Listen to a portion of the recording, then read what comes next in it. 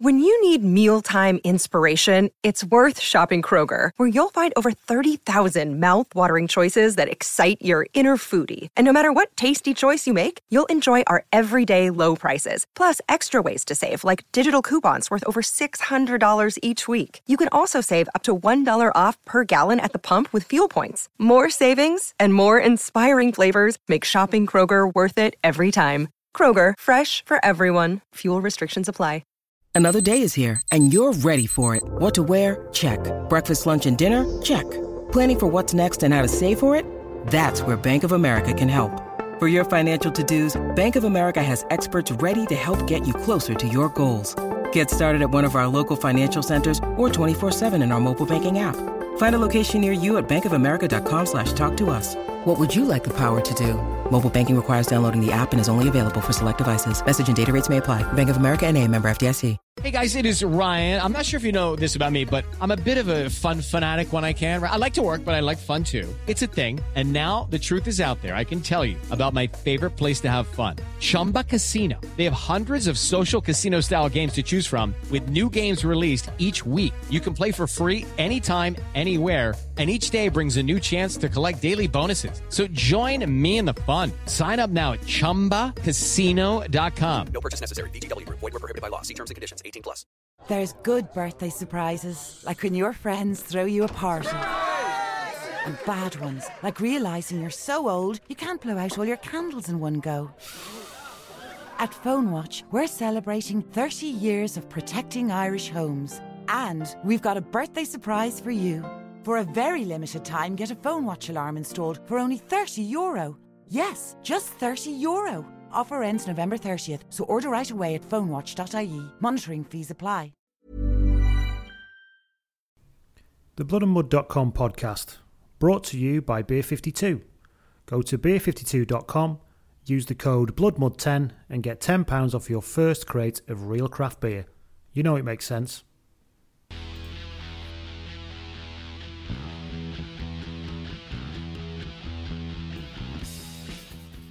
Well, what an eventful weekend that was, eh?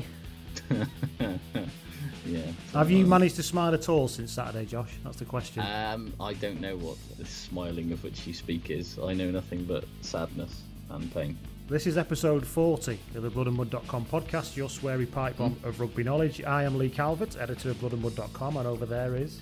I am the clinically depressed Josh Gardner of rugbyshirtwatch.com.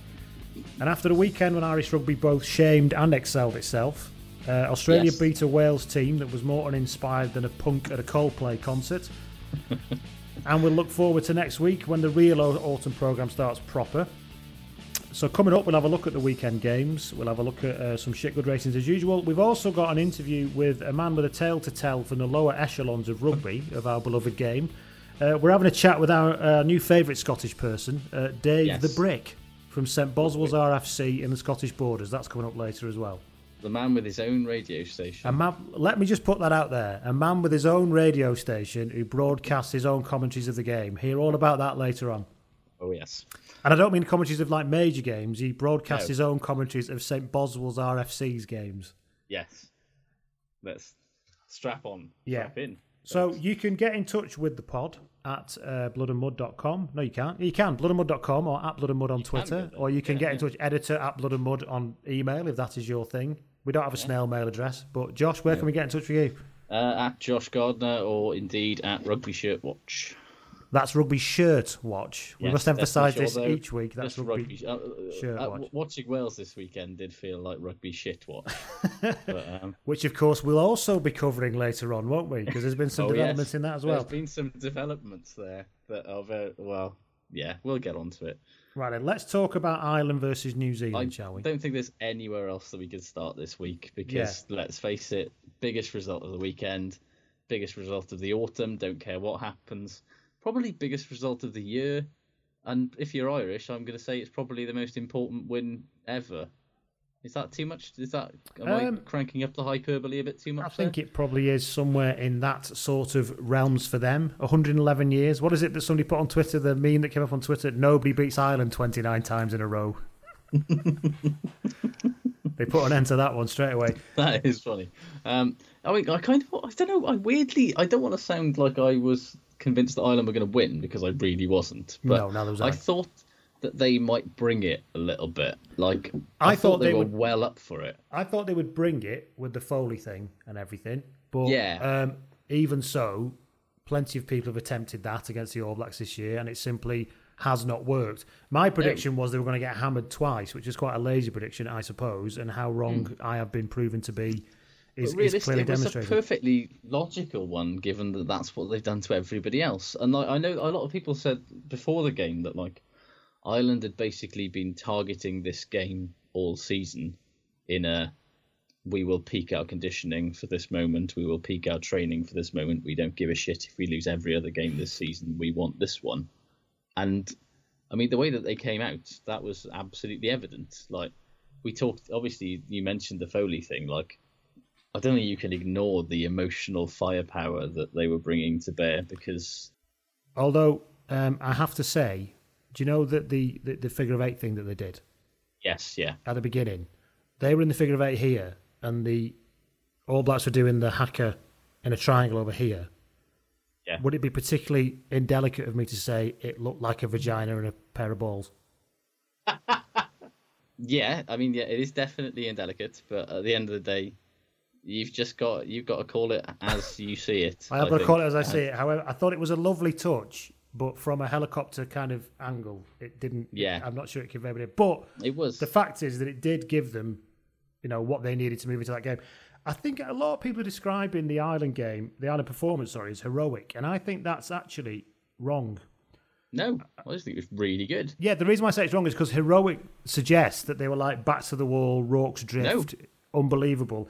When the reality couldn't actually be any further than that, they were just, if you'd have dropped somebody who knew nothing about rugby into that stadium, which probably, frankly, a lot of fans maybe were like that in America, and said, you would not be able to say, well, this is the team that's won 18 on the bounce and is terrifying and battering everybody, and this is a team that's been going a bit shit this year, because that's effectively what it was like, wasn't it? Yeah, particularly the forward effort in that first half is probably one of the most complete pack efforts in all facets of the game that I've seen in a test team in a very long time. The way that they just came flying out of the blocks like that, and they smashed him in the contact area, they absolutely did him in the set piece.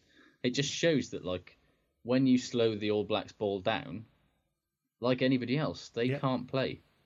And I think they did. I don't want to sort of say that it was that they weren't brilliant, but they also did an absolutely banging job of exploiting All Black weaknesses, I thought. I'm not really sure what possessed Steve Hansen to think that Jerome Kaino is a good lock. Yeah. But they were hugely underpowered at the set piece as a result, and they badly missed Retallick and Romano as well. And Ireland absolutely, particularly the line out, they took them to the fucking cleaners. Yeah. But it wasn't a poor New Zealand team, and they didn't play badly.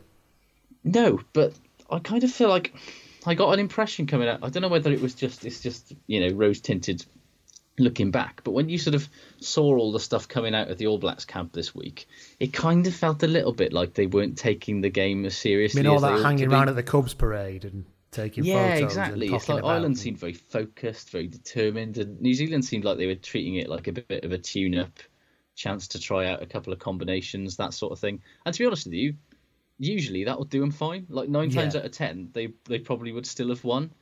But they would just look stunned by the Irish intensity, particularly in the first half. And you've got to start wondering, did they start believing their own hype a little bit? Had they looked at everything that had been written about them? And you couldn't blame them in many ways. How many of these players have never known anything but victory in an All Black jersey? I think there's something to be said about the fact that I thought that, they probably did think if we just turn up and play the way we've been playing, this is going to be a victory, and we move on to the next one, and we move on to the next one, and we move on to the next one. Because there was nothing about Ireland this year that suggested that was coming. Nothing. No. And when you've won 18 games on the bounce, you kind of just, especially for younger players coming in, and there are quite a lot of them in this All Black team now, you think, well, that's what you turn up in an All Black jersey, you play the way that you want to play, and you win in fairly comprehensive fashion. And you get to do loads of fucking round the head passes and have a right laugh with it and everything, because that's the way it's been, isn't it? overconfidence is a very bad look in Test rugby, though, because it's gonna. I don't think it was coincidental that Gatland had his little dig about like the lack of humility on show in New Zealand of late, because that sort of thing does put a target on your back and it makes people more motivated. And like, I don't want to sound like I'm going to be all I told you so, but how many times this season have I banged on about the fact that Bowden Barrett is a fucking embarrassing goal kicker and how that might be a potential problem? And like, correct me if I'm wrong, but like, if New Zealand had actually kicked all their points in that first 70 minutes, they probably would have been ahead at the end of the game, and they probably wouldn't have had to have been going gangbusters to try and chase that winning try, and they probably would have won it. Like, well, shoulda, woulda, coulda. But yeah, it's if we're talking about hubris, that applies to Steve Hansen, because he's seen his team take the field with a 60% goal kicker, and he's gone, it's fine, whatever. That's a very good point, actually. Yeah. Because it's almost the fact that we don't need somebody who can kick goals because we're just going to batter everybody. Yeah, it's true, actually. Yeah. Rugby has moved on. You can't win games just by kicking points anymore. No, but you will lose them. You can lose them, exactly. So, why not bring in somebody like Damien McKenzie, who goal kicks for the Chiefs and plays on the wing or at fullback? That's something he's now got to look at, because it's cost him, a very proud record. And he does that kicky face, doesn't he? He does that scary kicky face. Which, we need more of that in international rugby, even with the All Blacks. And he was brilliant for the Maori on Friday as well. I must say, though, I was actually genuinely terrified when Paranara ran that try in on the 51st minute. I thought, here comes the 15-minute hope splinterer. Yeah. Strap yourselves in, Ireland, because it's coming. No, and that's if it sounds like what I'm trying to diminish by talking about everything the All Blacks did wrong, I really don't, because they were on another planet. It was probably the most complete performance I've seen from a Northern Hemisphere team, both physically, tactically, and mentally. It's probably I'd say it's a better performance than when England beat the All Blacks in 2012, just for sheer... Yeah, and also because I think in that one, the All Blacks looked knackered in that game. It's still a great win, but they just look shattered. Yeah, and what really is brilliant is, like, unlike, say, Wales, which we'll come on to, they haven't let history... Don't use a W word until it's time, okay? Just keep your powder dry. Oh, believe me, there's a lot of powder here. I am striking matches as we speak. But yeah, like, they've got 111 years of history around their necks with the All Blacks. That's even more than us. But they haven't let it become a millstone. They've let it. They actually used it as motivation. So, like, they came within that Johnny Sexton kick of beating them in 2013. And, like, when you heard the players talk in the run-up to that game, they kept talking about what an important moment that was, and about how it had... Because it was possible. It became possible. It had given them the belief that they could actually do it. No, it hadn't made them say, "Oh God, we lost again." It was, they've actually used them. What they did in South Africa in the summer. They had the chance for a series win, and they let it slip. But they've used it to build up that mental strength to the point where, instead of letting these near misses become a complex, they've used it to say, "No, we actually can operate on the same level as these Southern Hemisphere teams." And so when New Zealand came with their fucking 15-minute hope splintering brilliant bit, they just went, okay, that's fine. That was the most impressive thing for me, actually, because they started to do... Ireland were looking a bit tired, as you would do, and New Zealand would unloaded their bench, like they do, and then you thought, oh shit. And Ireland actually repelled them. Yeah. And we're going to mention it in good later on, but I think we have to mention Andy Farrell. Absolutely. Like, Ireland have never been bad defensively, but stuff they were doing late on was fucking genuinely heroic. Conor Murray's kick to earn that scrum, the kick and chase. Yeah. It was just, for a man who'd been playing 80 minutes of rugby at that level, like, the commitment and the tenacity, like... Because there was another level. There was a point at which quite late on in the game as well, when I think it was that kick, and Rory Best chased it down. It was till they couldn't take the quick throw in. Yes, he absolutely beasted up there, and their speed in the middle of their defensive line to get out, because that's what shut Barrett down. I think that speed out of the middle of that defensive line was unbelievable, and it's a simple thing to do, because you just got to run out and get there. but it's not an easy thing to do. It's a very, very different proposition altogether. It's not an easy thing to do for 80 minutes when you're fucking knackered.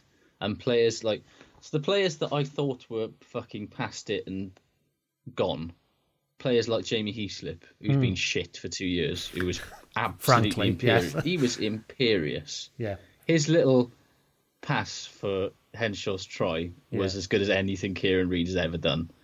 It was, and he was brilliant for 80 minutes as well. Speaking of Robbie Henshaw, I think I know why they've won this game, because what you didn't hear, ladies and gentlemen out there, is at the end of the interview last week, because I had to edit it out, when Josh was saying goodbye to Rob, he said, Rob, good luck against the All Blacks next week, all right? Sealed the deal, mate. Easy. Sealed the deal. Yeah. It's like, this is the thing. If we talk about your team from a third-person point of view, curse the shit out of them. However, if we have direct engagement with them, I just go, good luck. The anointing, of down the phone. It's funny. I was actually chatting to. I'm going to be that guy. I was at the Lions launch on Tuesday, and I was chatting to Will Greenwood, and me and JB from the Rugby Pod and a couple of other people had him in a room, and we were talking Lions and centres, and. Obviously, it's too early for us to talk about it, but he was talking about it. So we can just say what he was saying. Yeah, that's okay. And we asked him, Ireland centre, what's your Lions centres? And Robbie Henshaw was his 12. And at the time, I was like, interesting. But after that, you kind of think, yeah. Well, he's been mighty impressive every time he's played for the best part for club and country for the best part of. But I think he elevated it to a totally other level. Yeah, that's kind of true of everybody on that day. Well, the whole time. I think it speaks to Joe Schmidt's coaching, really. Because you think that people were talking about him being done 12 months ago after that debacle at the World Cup. And in my preview, I did say there has been a decline in the past 12 months. And the end of the Six Nations, it picks up a little bit. But it's still not, he did have something to prove. Coming into this series, and fuck me, has he proven it? Well, exactly. And I mean, he's done everything that Wales setup has been saying but not doing. Namely, he's evolved the game plan because they used to just kick the fucking leather off it. He's brought new coaches in. He's brought new young players in as well, and he's brought and he's shaken up the coaching team to provide those new voices and new ideas. And it looks to be like there are some. I've read some silly columns from very excited Irish people saying, hey, we're going to beat him again in 2 weeks. Steady on, lads. You might be reaping a whirlwind there. I'd love it if you do. You can all just go to New Zealand next summer en masse. We don't care about. But be afraid, Ireland. Yeah, I would expect the great black nightmare is coming. Maybe, but also people then saying, "Well, why can't we win the World Cup?" And it's like, guys, just put a brilliant result. Should be the moment. Did you see what Ronan O'Gara said on Twitter? I didn't. No. After the game, he was sat next to Dan Carter watching it. He was, but this is what he said. Right. Delightful. Oh, to be an Irish rugby player today, what a feeling! Ye are some warriors. Get up, ye boyos. Gutted to be missing the session in Chicago. See, what that tweet says to me is, please don't forget about me today. Please don't forget about me. Remember all the times I didn't help you beat New Zealand? Yeah. Remember all the times I had a purple face meltdown and did something stupid? Then basically, please don't forget about me. I want to be involved in this. Please don't forget. That was Ireland versus New Zealand, unless you got anything else to say on it. Amazing, basically. Amazing, just fantastic. I thought it was absolutely brilliant. I drank many of my free beers, toasting them. Speaking of beers and the free beers, that's what they call a fucking. That's what they call a link. We have been looking for some. We've been offered very kindly to offer to you listeners out there the opportunity to get yourselves some craft beer delivered to your house at a significant discount. Beer 52, the website beer52.com. Who are the UK's leading craft beer website and delivery service and club. They will every month send you a selection of fantastic craft beers, as well as their Ferment magazine to let you know what's going on in that world. And which, professionally speaking, is very well laid out. Yes, there you go. Josh is a magazine man, not that kind of magazine man. A magazine man has any words for a magazine. Yes. But yeah, so the Ferment magazine, and it comes in a very lovely box, and it comes all represented. And this month it was a load of beers from northern breweries, and every month they do different packages of things. And they, as to set up this little sponsorship thing, they sent this month's one to my house, and I'll level with you. It was very useful on Saturday afternoon between half-time and full-time. It was... But in all seriousness, really nice beer, really interesting beer. And beer and rugby goes together like Wales and losing to Australia. So, that's perfect as well. If you want to get your hands on one of these lovely packages, the lovely people at Beer 52 have given you bloodandmud.com pod listeners out there the chance to get £10 off your first order. So if you go to beer52.com and use the promotion code BloodMud10, that's the number 10, BloodMud10, you'll get £10 off your lovely first order, which means you get a crate of lovely craft ales for £14, I believe. It's bloody good when you think that a lot of these beers in wanky shops will easily cost you, £3.50, £4 a pop. All without leaving your armchair. Comes to your house and everything. You literally open it, put in fridge, happy days. If it's been on the back of the van for a while on the delivery, it might be cold already. You can smash straight into it. So get yourself over to beer52.com, use the code BloodMud10. If you get on there sort of as soon as you listen to this, why wouldn't you? You're probably on your phone anyway. Get on there, get it ordered. You'll have it in your paw for when your team loses to a Southern Hemisphere team this Saturday. So enjoy that with your losing to Argentina, Wales. No, right. Speaking of losing and Wales. Yeah. Do you want to do that now or do you want to do shit watch now? Oh, let's get it out the fucking way. I'm not sure where to start with this, really, because it's all been said so many times before by me and people. I'm just going to cue Josh in now, and I'm going to go and get a nice cloth cooled down to place on his brow when this is all over, ladies and gentlemen, okay? But go, Josh. Even though we've only been doing this pod for a year, it feels like this is the, 50 millionth time I've been on this fucking rant. So... let's get it out of the way. Wales were abject, utterly, unforgivably, irredeemably shite. It was probably the worst performance since, Gareth Jenkins era? Or maybe... It's getting there, isn't it? At least since they lost Samoa at home in 2013, when Rob Howley was also coach, by the way. Coincidence? Didn't Rob Howley win the Six Nations in the year he was in charge, though? Somehow, yes, but... Anyway, we'll leave that. That is going to be one of those things that baffles historians in the future, I'm sure. I think the best way to sum it up, really, is a little second-hand exchange that a mate of mine's dad heard between Ian Goff and Tom Shanklin as they were walking out of their box on Saturday. And Goffey was rattling off all the usual excuses. Pro 12's crap, the players need time to gel, yada, yada, all that shit. And Shanklin apparently just stopped, turned to him and said, "Nah, Goff, you were just fucking shit." and yes, we are fucking shit. Wales rugby, by and large, it's going terribly. Yes. Yeah. The thing that winds me up though is the reaction from both the players and from Howley himself, to be honest, because it's so fucking mealy-mouthed and cowardly, and we've heard it all before. All I wanted to hear from Rob Howley and Gethin Jenkins after that, to be quite honest with you, was a frank and honest apology. Yes. Am I being unreasonable to if I've paid 80, I didn't pay 80 quid to watch that. I'm going to watch Argentina or I'm going to watch South Africa. Can't wait. But if I paid 80 quid to watch that, or even more, and my team comes out and shows not just a complete lack of competence or indeed strategy, but effort as well, I don't want to hear anything other than they're sorry to the fans that they've let themselves and the jersey down. I think it's worrying, really, when you think, what, was it 2/3 full for a game against Australia? 55,000 they sold, yeah. That's what, 2/3, isn't it? Pretty much. Yeah. Just over. And that's for a pretty marquee game. And then they go and play like that. It smells of rot, Exactly. We had Howley coming out and talking about positives after that, to saying with a straight face that Wales were better in the second half, so he wasn't that concerned. Or for Jamie Roberts to say that, it was a kick up the backside.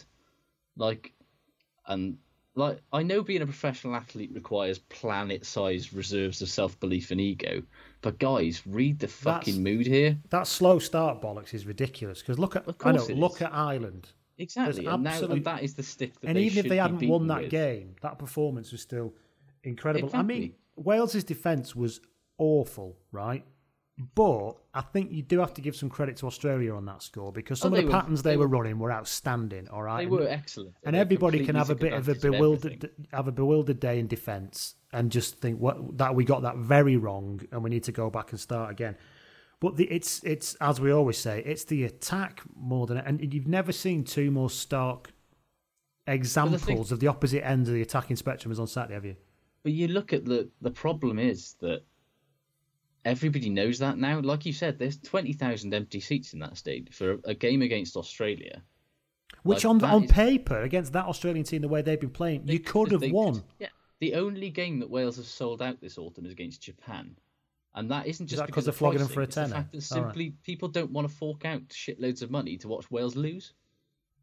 The Welsh public and the fans, they've lost faith in the team, the management, and the WRU to such a degree that they're just not even bothering anymore. Howley, one, you can't trust a man that hasn't changed his haircut since 1995, even when he's going bald. You can't trust. Yeah.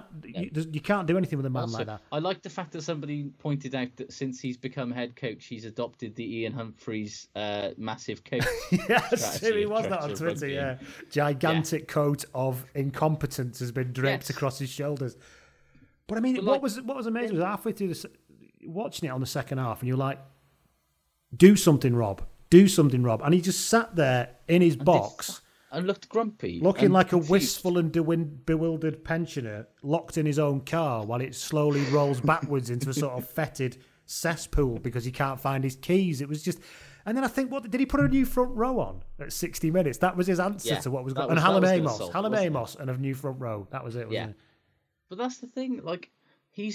this Welsh team, they're alienated from the supporters, obviously, because they can't sell tickets, but they're living in a parallel universe. They're alienated from reality.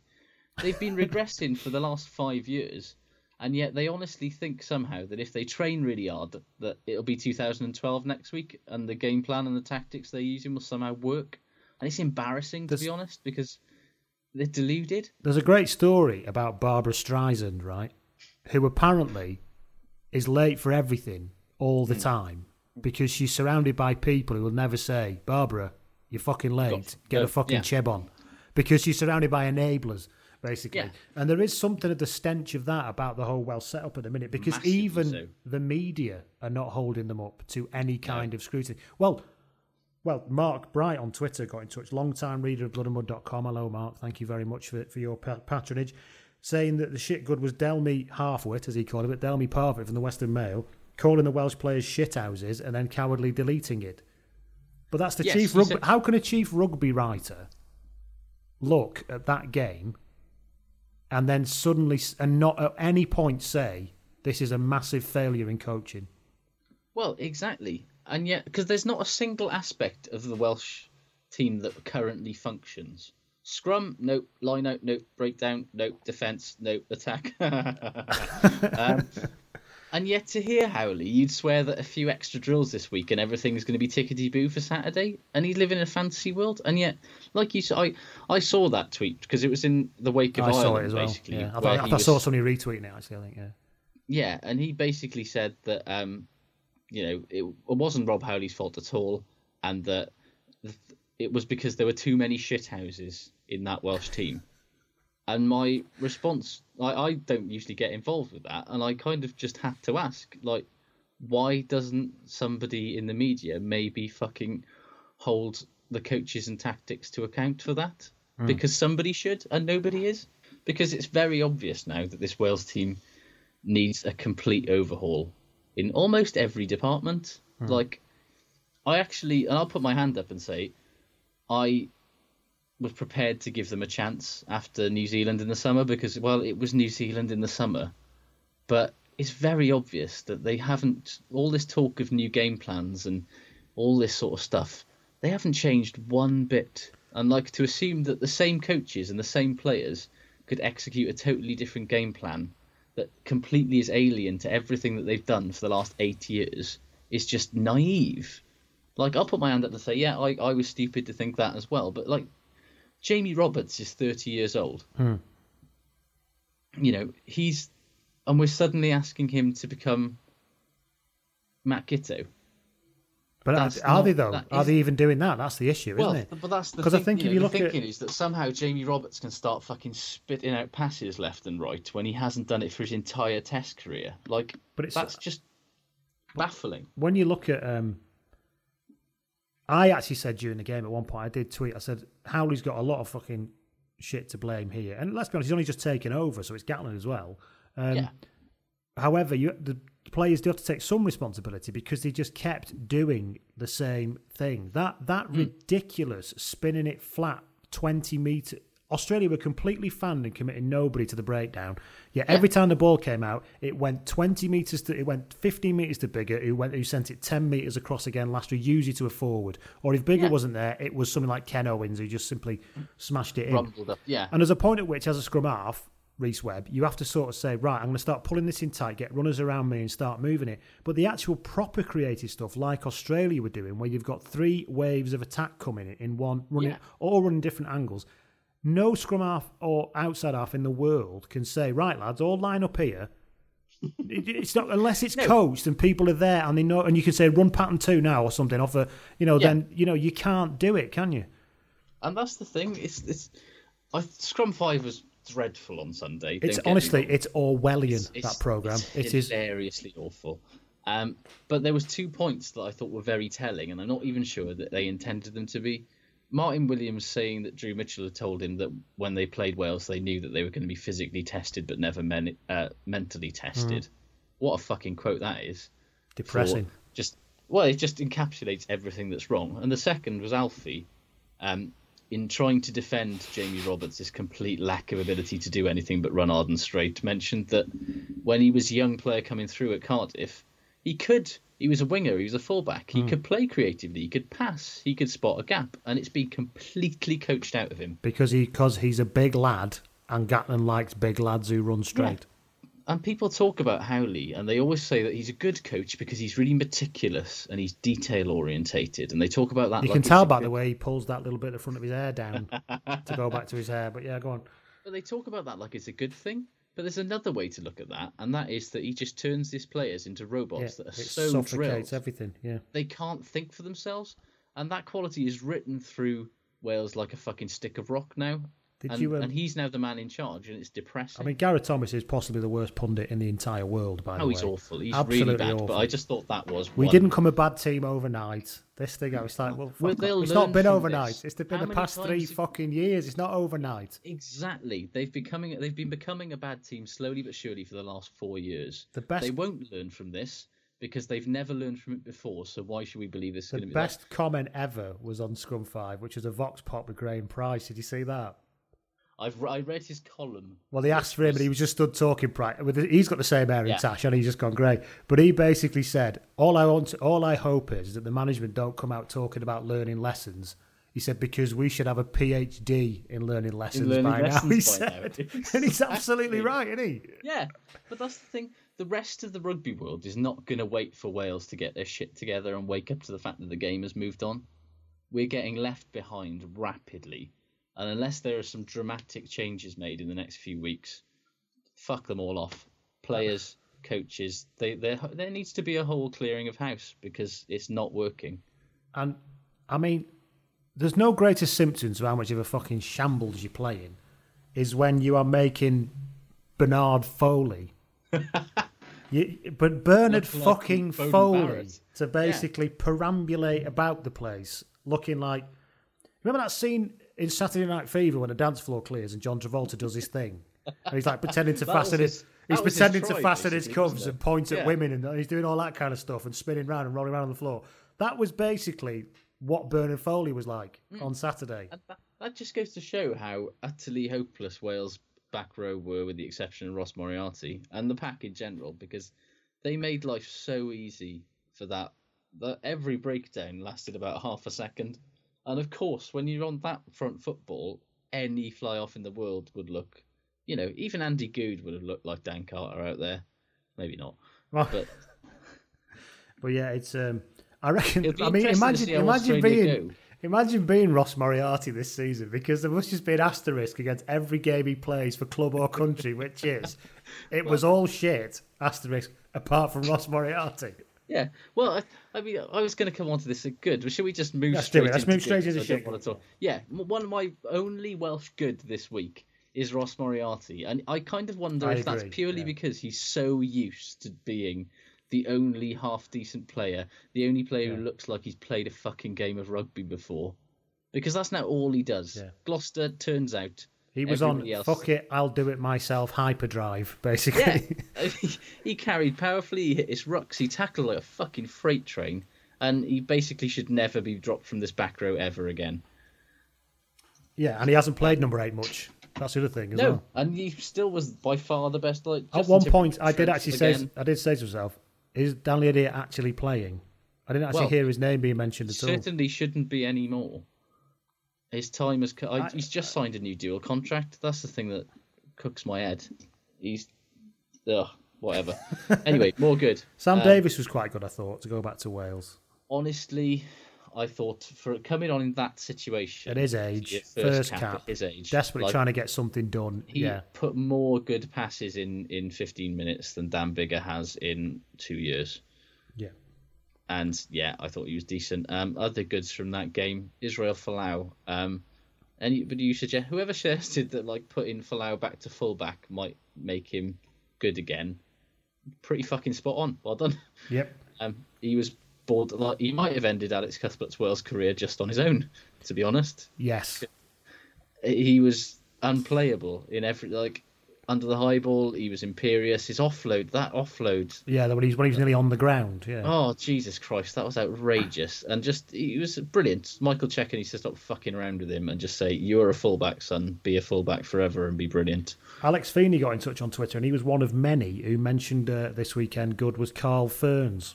Going into full beast mode, ironically, against Mike Ford's Toulon. And of course, it was Toulon who moved him. It was Fordy that moved him. Yeah. Somebody actually on Twitter went as far, I can't remember who it is, to say that he needs to get back over here because he's far better than Ben Morgan, and he's probably a bit of a bigger lump and a bigger operator than Nathan Hughes. Quite old though, isn't he, Carl Ferns? I think is he one of them that's older than he looks? I think he could be one of them, Possibly. He's certainly better than Ben Morgan, who's like Humpty Dumpty, basically. Yes. Carl Ferns is 27. He just looks 45. Exactly, he's one of them, and I thought so. So that's, he's got another 5 years in him. Exactly. And Nick Easter was still playing when he was 90, so... There's rumours that he is going to be... Well, Ben Morgan's done at Gloucester, and Ferns is going to be coming back, I saw today, for £300,000 a year at Gloucester. Not bad for a Scouse lad, eh?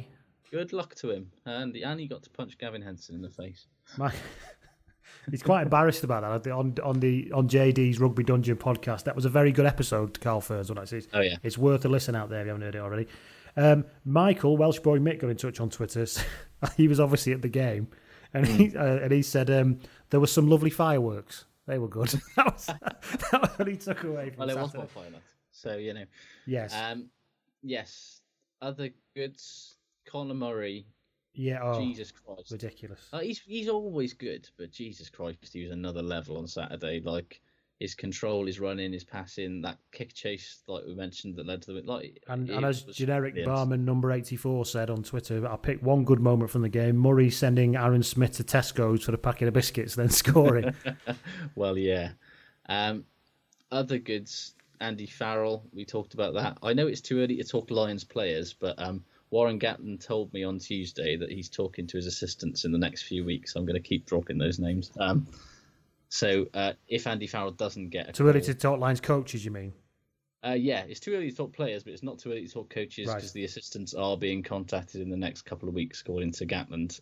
Didn't Farrell go on the last one? He didn't he? Yeah, he did, because there was that brilliant clip of him kick. Yeah, I'd be very surprised if he doesn't go again because his defensive work with Ireland is... There was that brilliant kick of him doing that 40-metre drop goal. Do you remember that from the last... That was about the only good bit from the last Lions video, I think. Because he properly drops it, and Rob Howley stood there, and in the most Wigan way you've ever heard, he goes, yes, In your face only. But, yeah. There's very contrasting fortunes in terms of assistants right there. Yeah, in terms isn't there? Who's likely to be on the Sean Flynn got... This year, Leaving Certificate students have new choices via the CAO. Whether you're going straight into the world of work or exploring routes to third level, further education and training and apprenticeships offer you flexible hands-on learning opportunities. The future is full of possibilities.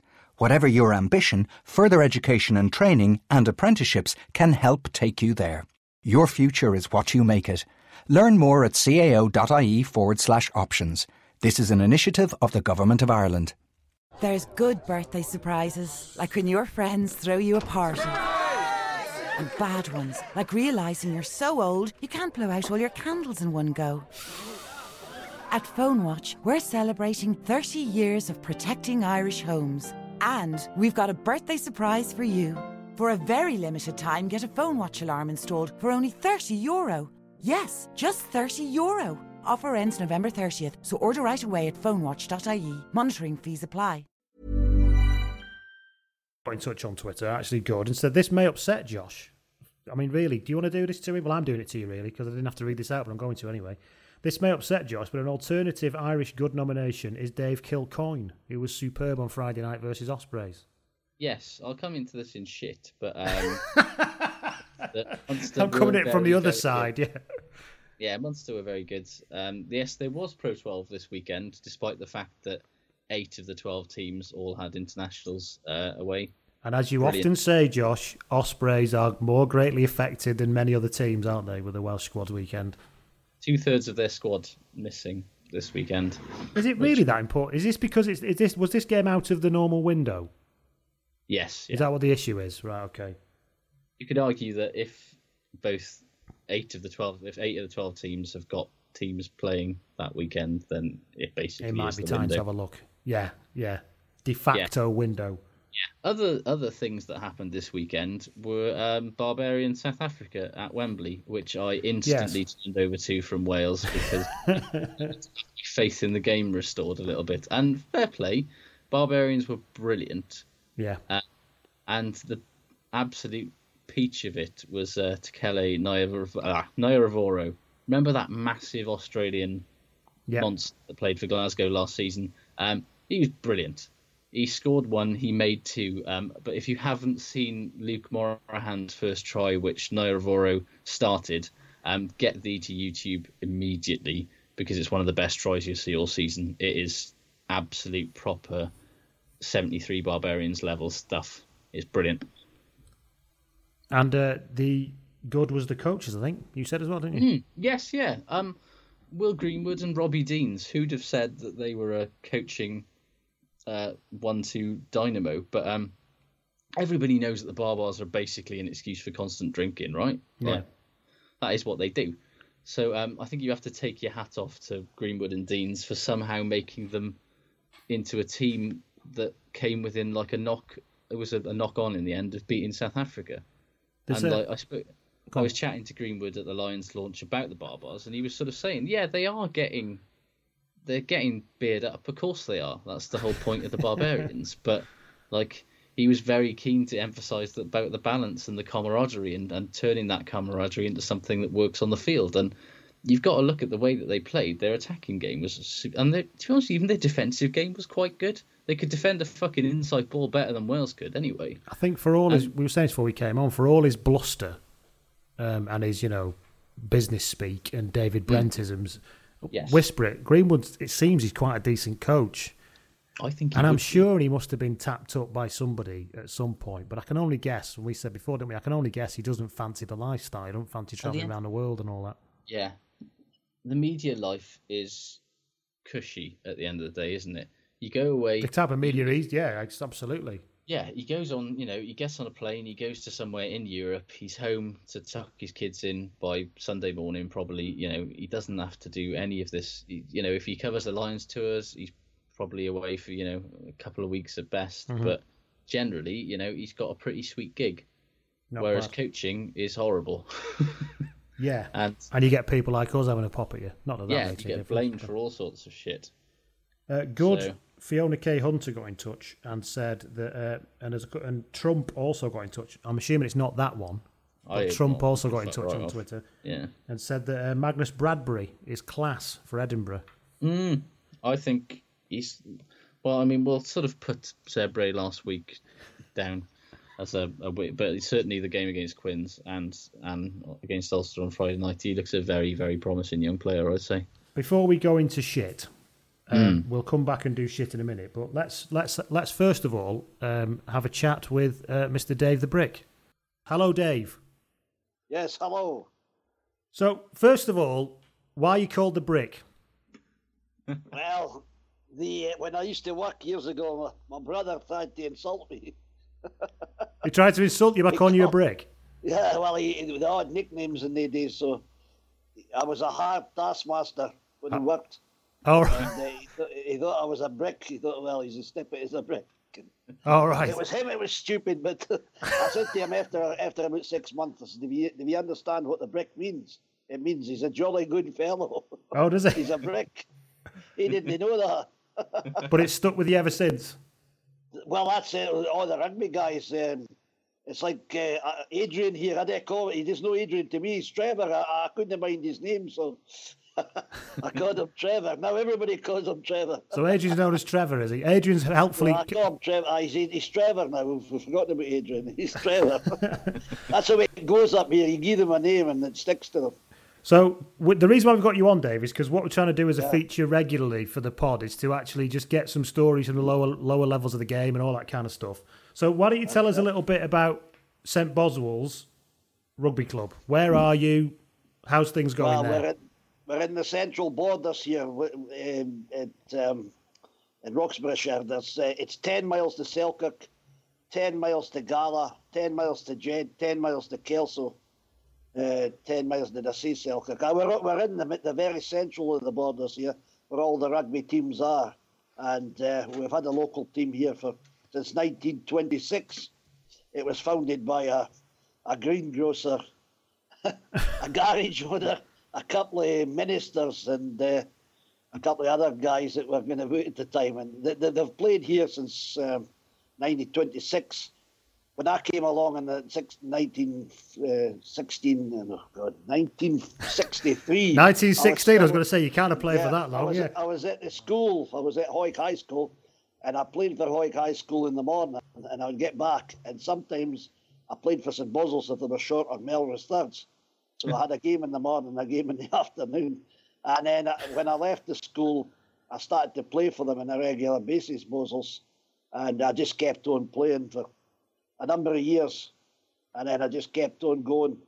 Eventually I was on the committee and various other things, and we changed along at the bus stop. There was a bus station along there in the middle of the village, and they got that just after the war. It was an old army place, and there was the bus station was there, and they turned it into they built a bath and had a kind of changing room and a tea room there, and it belonged to the army. But eventually they wanted to knock it down because it was out of date.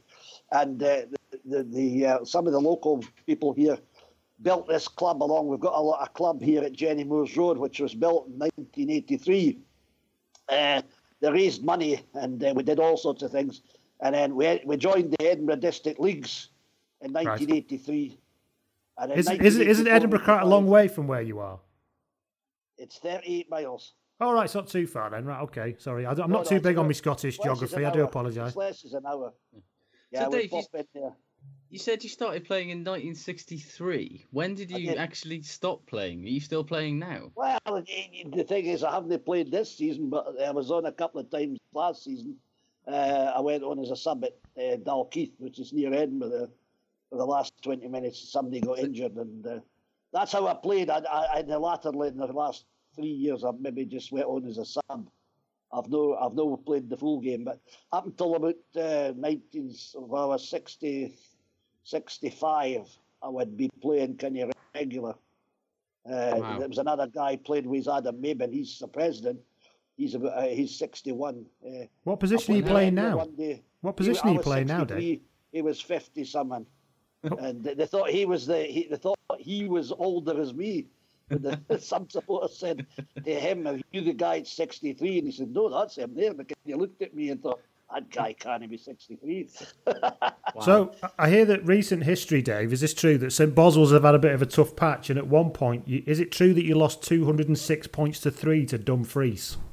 Well, that's what happened. You see, we wrote in 1984-85, we rose to the end of district leagues, won it, and went on to won the 7th division, the 6th division. We were runners up in the 5th. We went to the 4th. We were runners up there, and we got to the old 3rd division, which was in the top 40 clubs in Scotland at that time. And then we fell back to the 4th division for a number of years, and then eventually we ran out of players in about 2000. And we're runner-uppers who just had no players left. So they regionalised about that time, and we went into the 3rd division of the regional. And but we're still in the 4th division when we played Dumfries the year before that, and we got beat 200-0. Lucky to get nil. The biggest laugh was we were a man short. Actually, that season we often played with 12 men, 11. It doesn't sound like much of a laugh, to be honest. Losing 200-0. That season we played our fixtures, whether we had a full team or not. We just played. That's how we were getting beat as much. But I see. So you're playing a lot. You're playing a lot. You're aside where we could. That's what happened. But the funny thing was that the vice president played for us that day. With a man short, he played. How old was he? And how old was your president? He was president of Dumfries. He wasn't president of Boswell. Oh, president of Dumfries. Aye, we were short of a player. We're still must have been in the 4th division then. And we were a player short, so the president played for us. I've noticed that since then, and Adrian was telling us that things have turned around a bit since then. Is that right? Yeah, well, we kept going for 2 or 3 years. We were in the old 3rd division. We joined the 3rd division. When it got regionalised, we went to the bottom league. We had to step down the way down to the 3rd division or the East leagues. They regionalised some of the leagues here. So what we did was we went to the 3rd division, and we stuck there for a number of years playing away. And then a guy called David Cassidy, who played for Selkirk first, he came along and he managed to find a few players. And then slowly but surely, after a couple of years, we won the 3rd division. We got to the semi-final of the ball, one hit, and got chucked to the ball supposedly for some irregularities about a player, which was a load of nonsense. So that was a good season for us. We should have been in the final at Murrayfield, but we didn't get there. The next season, we're in the 2nd division, won all our games again, won all the league games, 18 league games, and 6 in the cup. And we got to the final and beat Glasgow High, Kelvin side for Glasgow in the final at Murrayfield. And then last year we won won another 14 league games and got beat in the semi-final with that Shield. And we only lost one league game at the end of the season. We were forced to play a game when we had only 15 men because everybody stopped playing for the season. But we've had it on a very remarkable run for the last 3 years. Yeah, it sounds like 3 years. Yeah. And we got promoted to the 3rd division of the Scottish leagues. So now we're travelling Greenock, Inverness, Perth, Dumfries, all these places. Orkney's in your division, isn't it? Orkney, yeah, we're going there. That's our next game. It's about a month's time, beginning of December. We're going to Orkney to play. I've actually been there myself with President Adam Maben a number of years ago, back in the 70s, 80s. I was working on the oil fields and the oil terminal. It was called Flota with Occidental, and we went across to play rugby against them. They were in their infancy then, and we used to get a team up for the island, go and give them a game, and we used to go across to the club. So I've actually been there. I was up there for a number of years working and mucking about, So how does a team like St Boswell's travel to Orkney then? Talk me through the away trip to Orkney. What we're doing is we're getting too many buses, and we're going up the Friday night, and we're stopping at a place called Gulls Bay, I think it is. It's near Wick, in a hotel for the night. Then we're taking the 2 minibuses across on the ferry. We're going to St Margaret's Hope and land on Orkney. And then we're driving down to Kirkwall, playing the game, and we're stopping on a hostel next to the ground. We've booked the hostel, and we're staying there the night, and then we're having a night out in Clorkenny, and then we're coming back on the ferry the next day back home again. So that's how we're doing it. Wow, I mean, how long is it? So that journey must be what, 9 hours or something ridiculous? It'll be 6 hours to Gulls Bay anyway, and I don't know how long it'll take in the boat, and it'll take because we're breaking it up by staying the night, and then, as I said, we're going across in the morning, and but it'll be over 350, 60, 70, might be near 400 miles, I think. It's 2 to Inverness, 3. Well, it'll be near towards 400, I would think. So, there and back, it'll be 8, somewhere about 8. How do you plan on keeping people sober on those buses, or is it impossible? They'll not be sober on the way back, but they'll be sober on the way there because we didn't stop. I'm driving one of them. So. Do you ban carry-ons as well? Then you can't carry anything on. Carry-on. Oh, no carry-on. No, they'll get a carry-on on the way back if they want. But are you hopeful of winning that game? They've had. What you say? Are you hopeful of winning that game in Orkney? Well, it depends on the.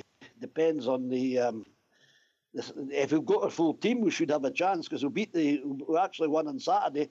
We beat Highland all the way from Inverness. They came down, and we beat them 15-10, and they were top of the league. So we must have a chance against them. So. We'll just have to see. They actually have to come down here in April, the very last game of the season, to play us. So they've got a long journey as well. So, have you got to fund all these? Do you have to? I mean, you've obviously got to travel miles. A club like yours in that kind of division. Yes. Do you have to fund it all yourself? Do you get some assistance from the SRU? How does it work? Well, if we go over 100 miles there and 100 miles back, we get some money off the SRU. But most of the trips, they're just under the 100 miles, so we don't. I think it was 120 miles to Greenock, so we'll get money for that. When we went to play in the Cup at Highland Inverness, we got some money for that. That kind of financed the trip. A lot of the trips we want to get financed at all. We've got Haddington to go to, which is not that far. It's not as far as Edinburgh. We've got Livingston, which is just outside Edinburgh. We've got DL, it's near Motherwell, and Highland's a long way. We've got hit there, but that will get money to go to Highland. But some of the smaller journeys will not get any money, so we'll just have to finance it ourselves. So as I say, we'll just have to. What listeners won't know, Dave, is that you have your own radio station and you commentate. That's right. I'm here now. I'm actually in Brick FM. It's called Brick FM, which is the greatest thing I've ever heard. Brick FM, yeah. It's I do the commentaries on live for the touchline here. So you're literally walking along the touchline, commentating on St Boswell's on your own radio station. I go outside with a microphone, but a few years ago, when we were in the away back about 10 or 15 years ago, there's a guy called Jesse Ray. Maybe I've heard of him. I don't know. He wrote that song Inside Out. It's all his idea. I'm still lost here, but carry on, Dave. He walks about with the Highland gear on and the tin hat on. He looks like some Wallace, I think he looks like. But he used to have a camera on his head. And he could film it, and I used to do the commentary, and he had it inside, so all the older boys used to sit and watch it on the TV. Did you have to make sure he was like pointing his head at the thing you were talking about? He had a camera on his head, and it was the aerial he had on his head. He had the camera in his hand. The camera in his hand and the aerial on his head, and it signalled it back in. And my commentary goes straight in, and it was coming. I was doing the talking while he was filming it. But now I just go out with myself with the microphone, and I do the commentary on it. And when I'm on an away game, I didn't like to tell these people that about the last 15 or 16 years, Radio Borders, they're a local station here. Yeah. They used to come down to do the commentary on the match sometimes. They brought this muckle van with huge all of the equipment. Yeah. Well, I was going to these games away in Edinburgh and places like that, and I was doing it on my mobile phone. I could signal into Jesse at the studio down at Merton there, and he could put it live on air. Are there any other rugby clubs? I was standing there giving a live commentary on a mobile phone. Are there any other rugby clubs that you know of that have their own dedicated radio station No, there's nobody else. I've got to say, one of Dave, the first people in the south of Scotland here to get a license to have a radio. I've had it about 8 years now. The license. I've got to say, Dave, I've heard some of your. I've heard some of your commentary, Dave, and you've actually got a very, very good commentator's delivery. I was really impressed. To get the players have no heard it. They wouldn't like what I said about them. Like, Dave, you've obviously been playing since the 60s and obviously up until last season. How has the game changed at your level? Like, I mean, the law changes alone must be massive. What is it, a totally different game now compared to when you started? It was a much slower game back in the 60s. Much more brutal kitty game. There was guys I used to go and watch when I was maybe just a bit younger before I started. I'd be about 9, 10. So go and watch Melrose. You get Jim Telfer and his brother-in-law, Big Davy Hoggername, playing. And they were lying on the ground, and Moose Hasty was a guy, and he had a hand off like a punch. They were really hard guys, and they threw their bodies on the line, and they kicked to bits. And it was a harder game, all these years ago. But I think it's much faster now. I think the game's a lot faster game than it was way back in the 60s. Do you think it's lost something, Dave, from back then, or do you think it's as good as it? It's lost a lot of people that knew about rugby. The people that runs rugby now are donkeys. They're a bit like the government, They just haven't got a clue. I mean, if you take a look at what's going on, you get to laugh. I mean, the SIU are a bunch of, I didn't have any time for them. I tell them their face, they're animals, they're just idiots. They didn't care anything about rugby. Actually, you didn't see many people that you recognise now because most of the older guys are gone, they've all gone. But I met a couple of committee men for Lagan one day. They were astounded I was still going about. They thought, God almighty, I said, God, I didn't think there was anybody from the old days still left. Because a lot of the guys that I knew away, Duncan Patterson and all these guys, they were all, they were on the SIU, Jim Telfer. They've all, Dunky's dead. Jim's retired now, but he came to St. Boswell's here, Jim. He lived here all his life, mostly. He came from Hawick, I think, originally, but he moved here as a lad. And he's the type of guy he wouldn't walk by in the street. He's a decent guy. And, he came down an odd time, gave us a bit of coaching and things like that. And he actually brought, a few years ago, he brought the Scottish team when he was manager. This Jesse Ray guy I was on about with the kilt and everything, he asked Jim to bring the team down. All right. And he brought the Scottish team down. And we played in a friendly with the...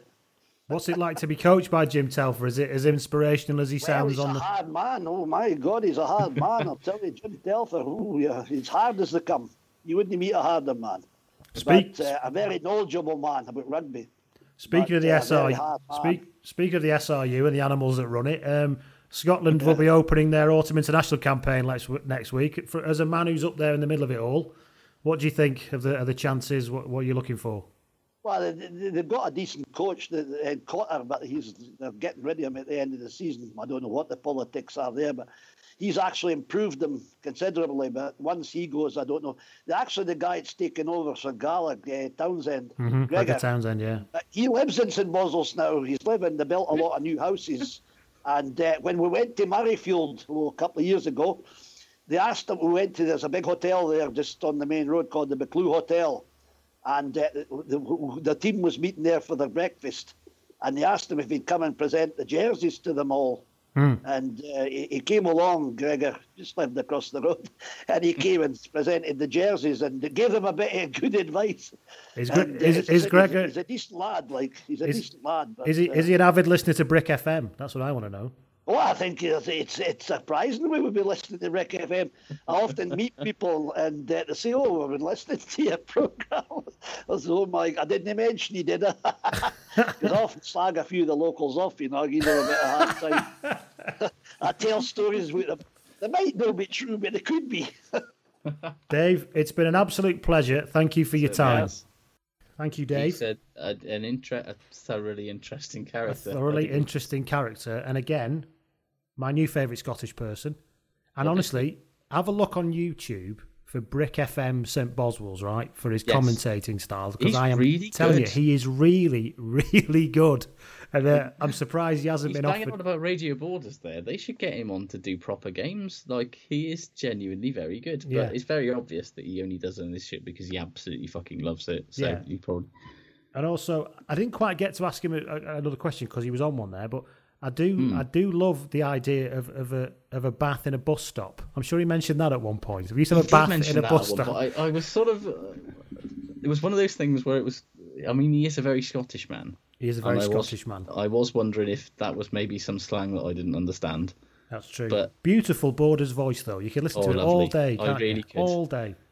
It was very... It says a lot that a man that played front row in the 60s mentions Jim Telfer, and then all he can just say about him is that he's just an incredibly hard man. If you ever needed any more evidence that you didn't know already. Right. Well, exactly. Let's go on to the shit from last weekend. And before we do that, let's talk about the great Cuthbert Police-on Trophy. Yes. Look, I think we've got to accept something here. Shitwatch is a strange and inexplicable beast. And what's more, it's got no concern, none at all, for the things that we want or desire. Yes. We wanted Jules Plisson contending for the CPC in a couple of weeks with Edinburgh Stade Francais. But no, yes. Edinburgh barely had a chance to unpack the trophy from its bubble wrap, and they were shunting it on to Ulster, of all people, who I think we can now safely say don't actually have the best backline in Europe. Yes. You've had a fair bit of shit on Twitter for that, haven't you? Yeah, they were fucking dreadful. Like, that Edinburgh, as Fiona mentioned in Good, that Edinburgh back row were excellent again.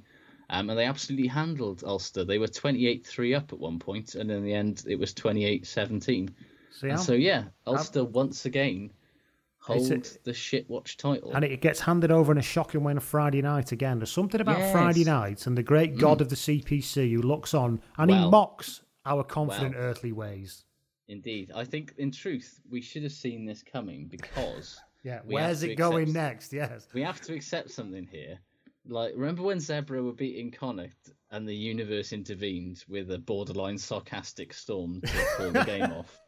Like, I think this is another example of the undeniable truth that there is a higher power and he wants the Cuthbert and the only thing he cares about back in Parma.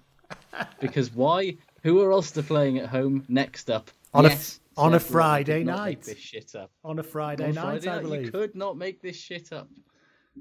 Zebra will probably win now, just to mock me. I've had a few people get in touch, and I think they must be new listeners, which is good news. So welcome along, who are obviously trying to piece together what it is we're banging on about when we talk about this each week. So let's just give it again a quick one. I keep getting asked, why is it called? I understand the reason why you give it out, but why is it called the Cuthbert Police-on Cup? You need to create like a sort of a Shitwatch /CPC for beginners section on bloodmud.com where we explain our bafflingly weird lore to them.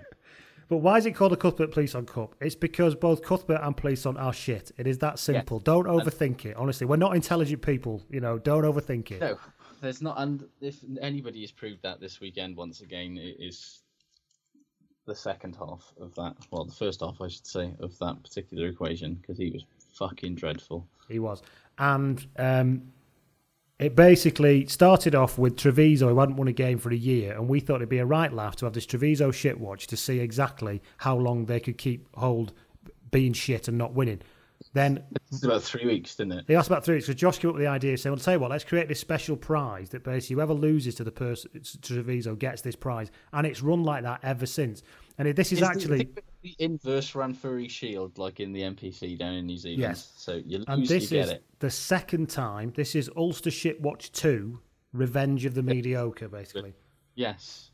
And weirdly, this exact sort of sequence of events happened last year. Ulster lost away to a team. It was Cardiff last time. Correct. They weren't expected to. And then they had Zebra at home next. I tell you what, some things you shouldn't try to fathom. Man. Weird shit, man. Right, let's go do some shit selections from the weekend. I'll start off. The BBC graphics department. Well, now which particular awful thing are you talking about? Well, let me talk about my bit, and you can tell me, because I didn't see the bit you were talking about before.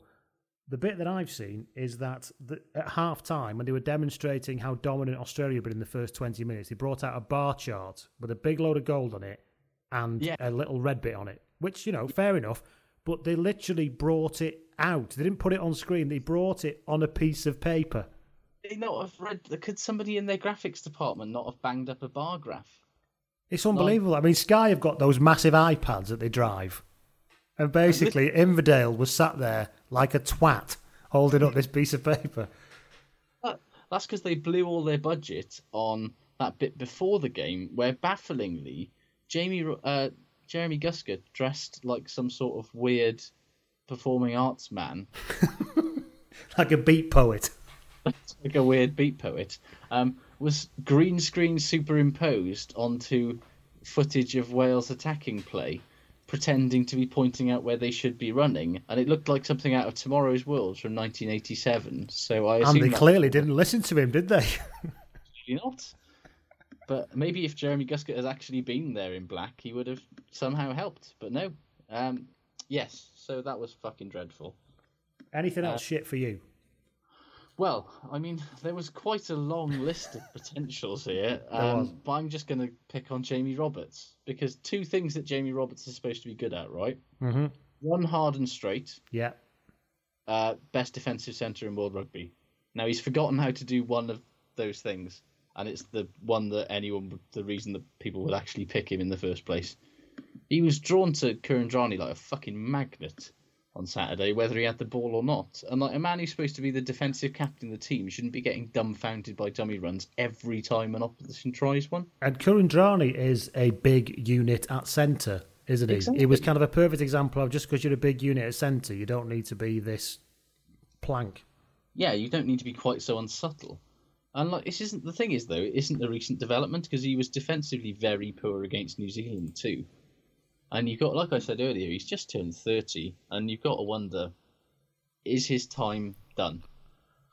Tom George on Twitter certainly agrees with you. He said Jamie Roberts was shit. I don't know how he's not criticised more. Well, to be honest, you can't blame this pod for this, because I was banging on about him last year.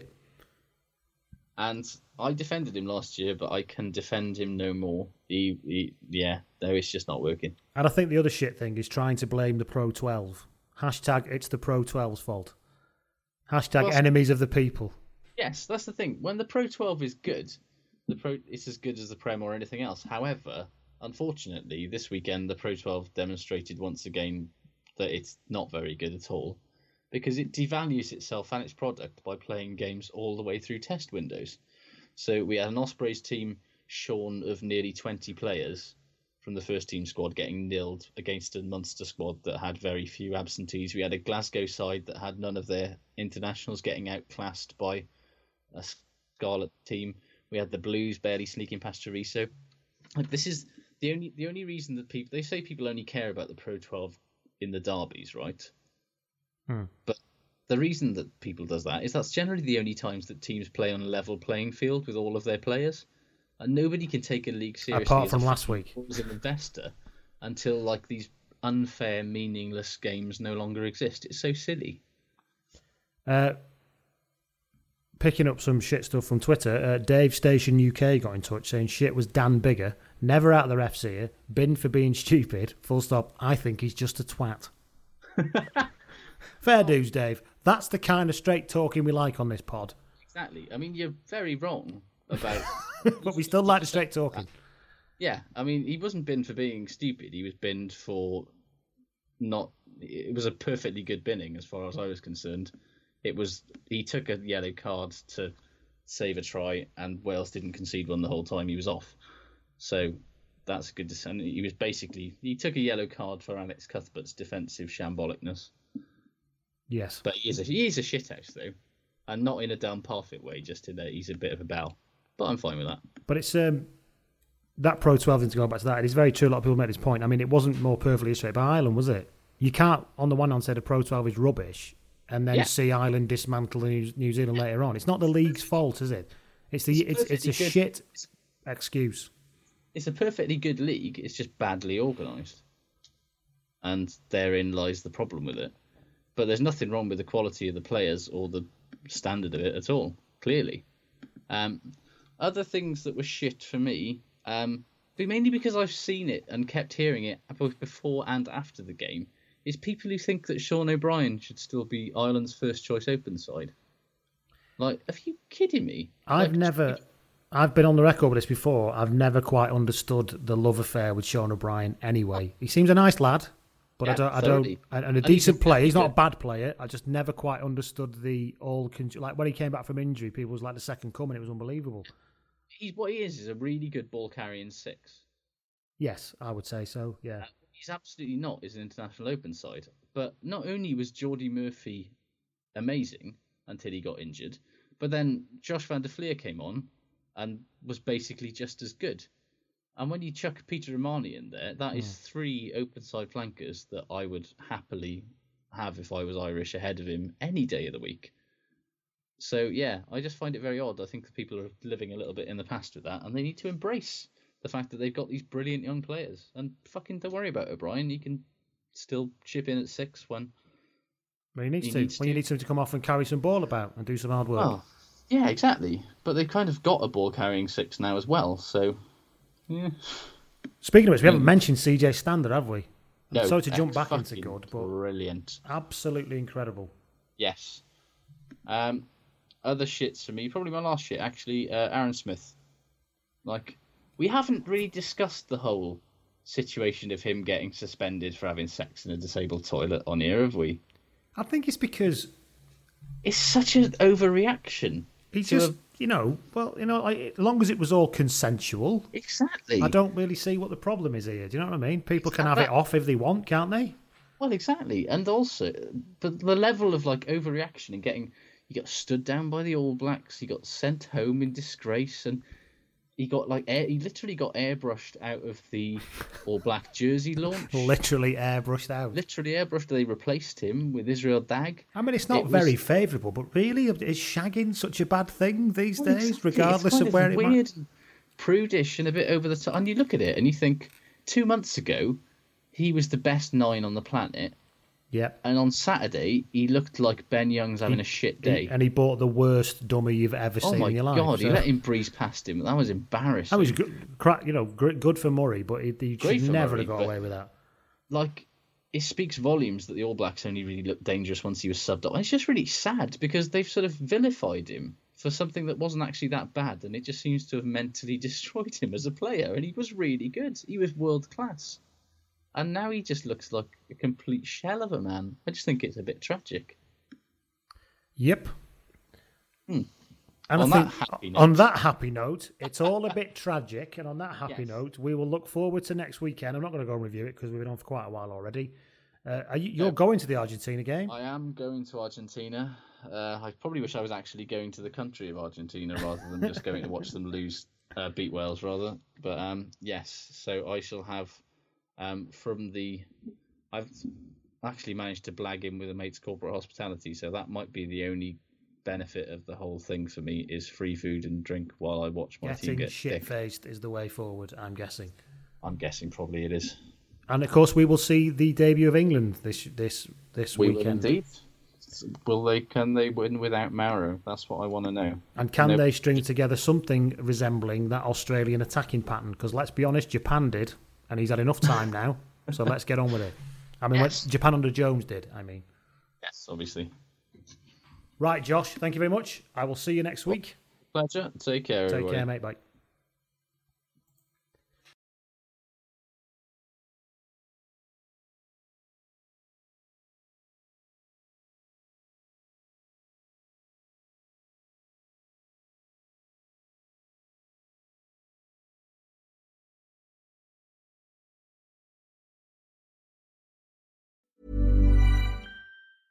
There's good birthday surprises, like when your friends throw you a party. And bad ones, like realising you're so old you can't blow out all your candles in one go. At PhoneWatch, we're celebrating 30 years of protecting Irish homes. And we've got a birthday surprise for you. For a very limited time, get a PhoneWatch alarm installed for only €30. Yes, just €30. Offer ends November 30th, so order right away at phonewatch.ie. Monitoring fees apply. Sports Social Podcast Network. Hey guys, it is Ryan. I'm not sure if you know this about me, but I'm a bit of a fun fanatic when I can. I like to work, but I like fun too. It's a thing. And now the truth is out there. I can tell you about my favorite place to have fun. Chumba Casino. They have hundreds of social casino style games to choose from with new games released each week. You can play for free anytime, anywhere. And each day brings a new chance to collect daily bonuses. So join me in the fun. Sign up now at ChumbaCasino.com. No purchase necessary. VGW Group. Void where prohibited by law. See terms and conditions. 18+.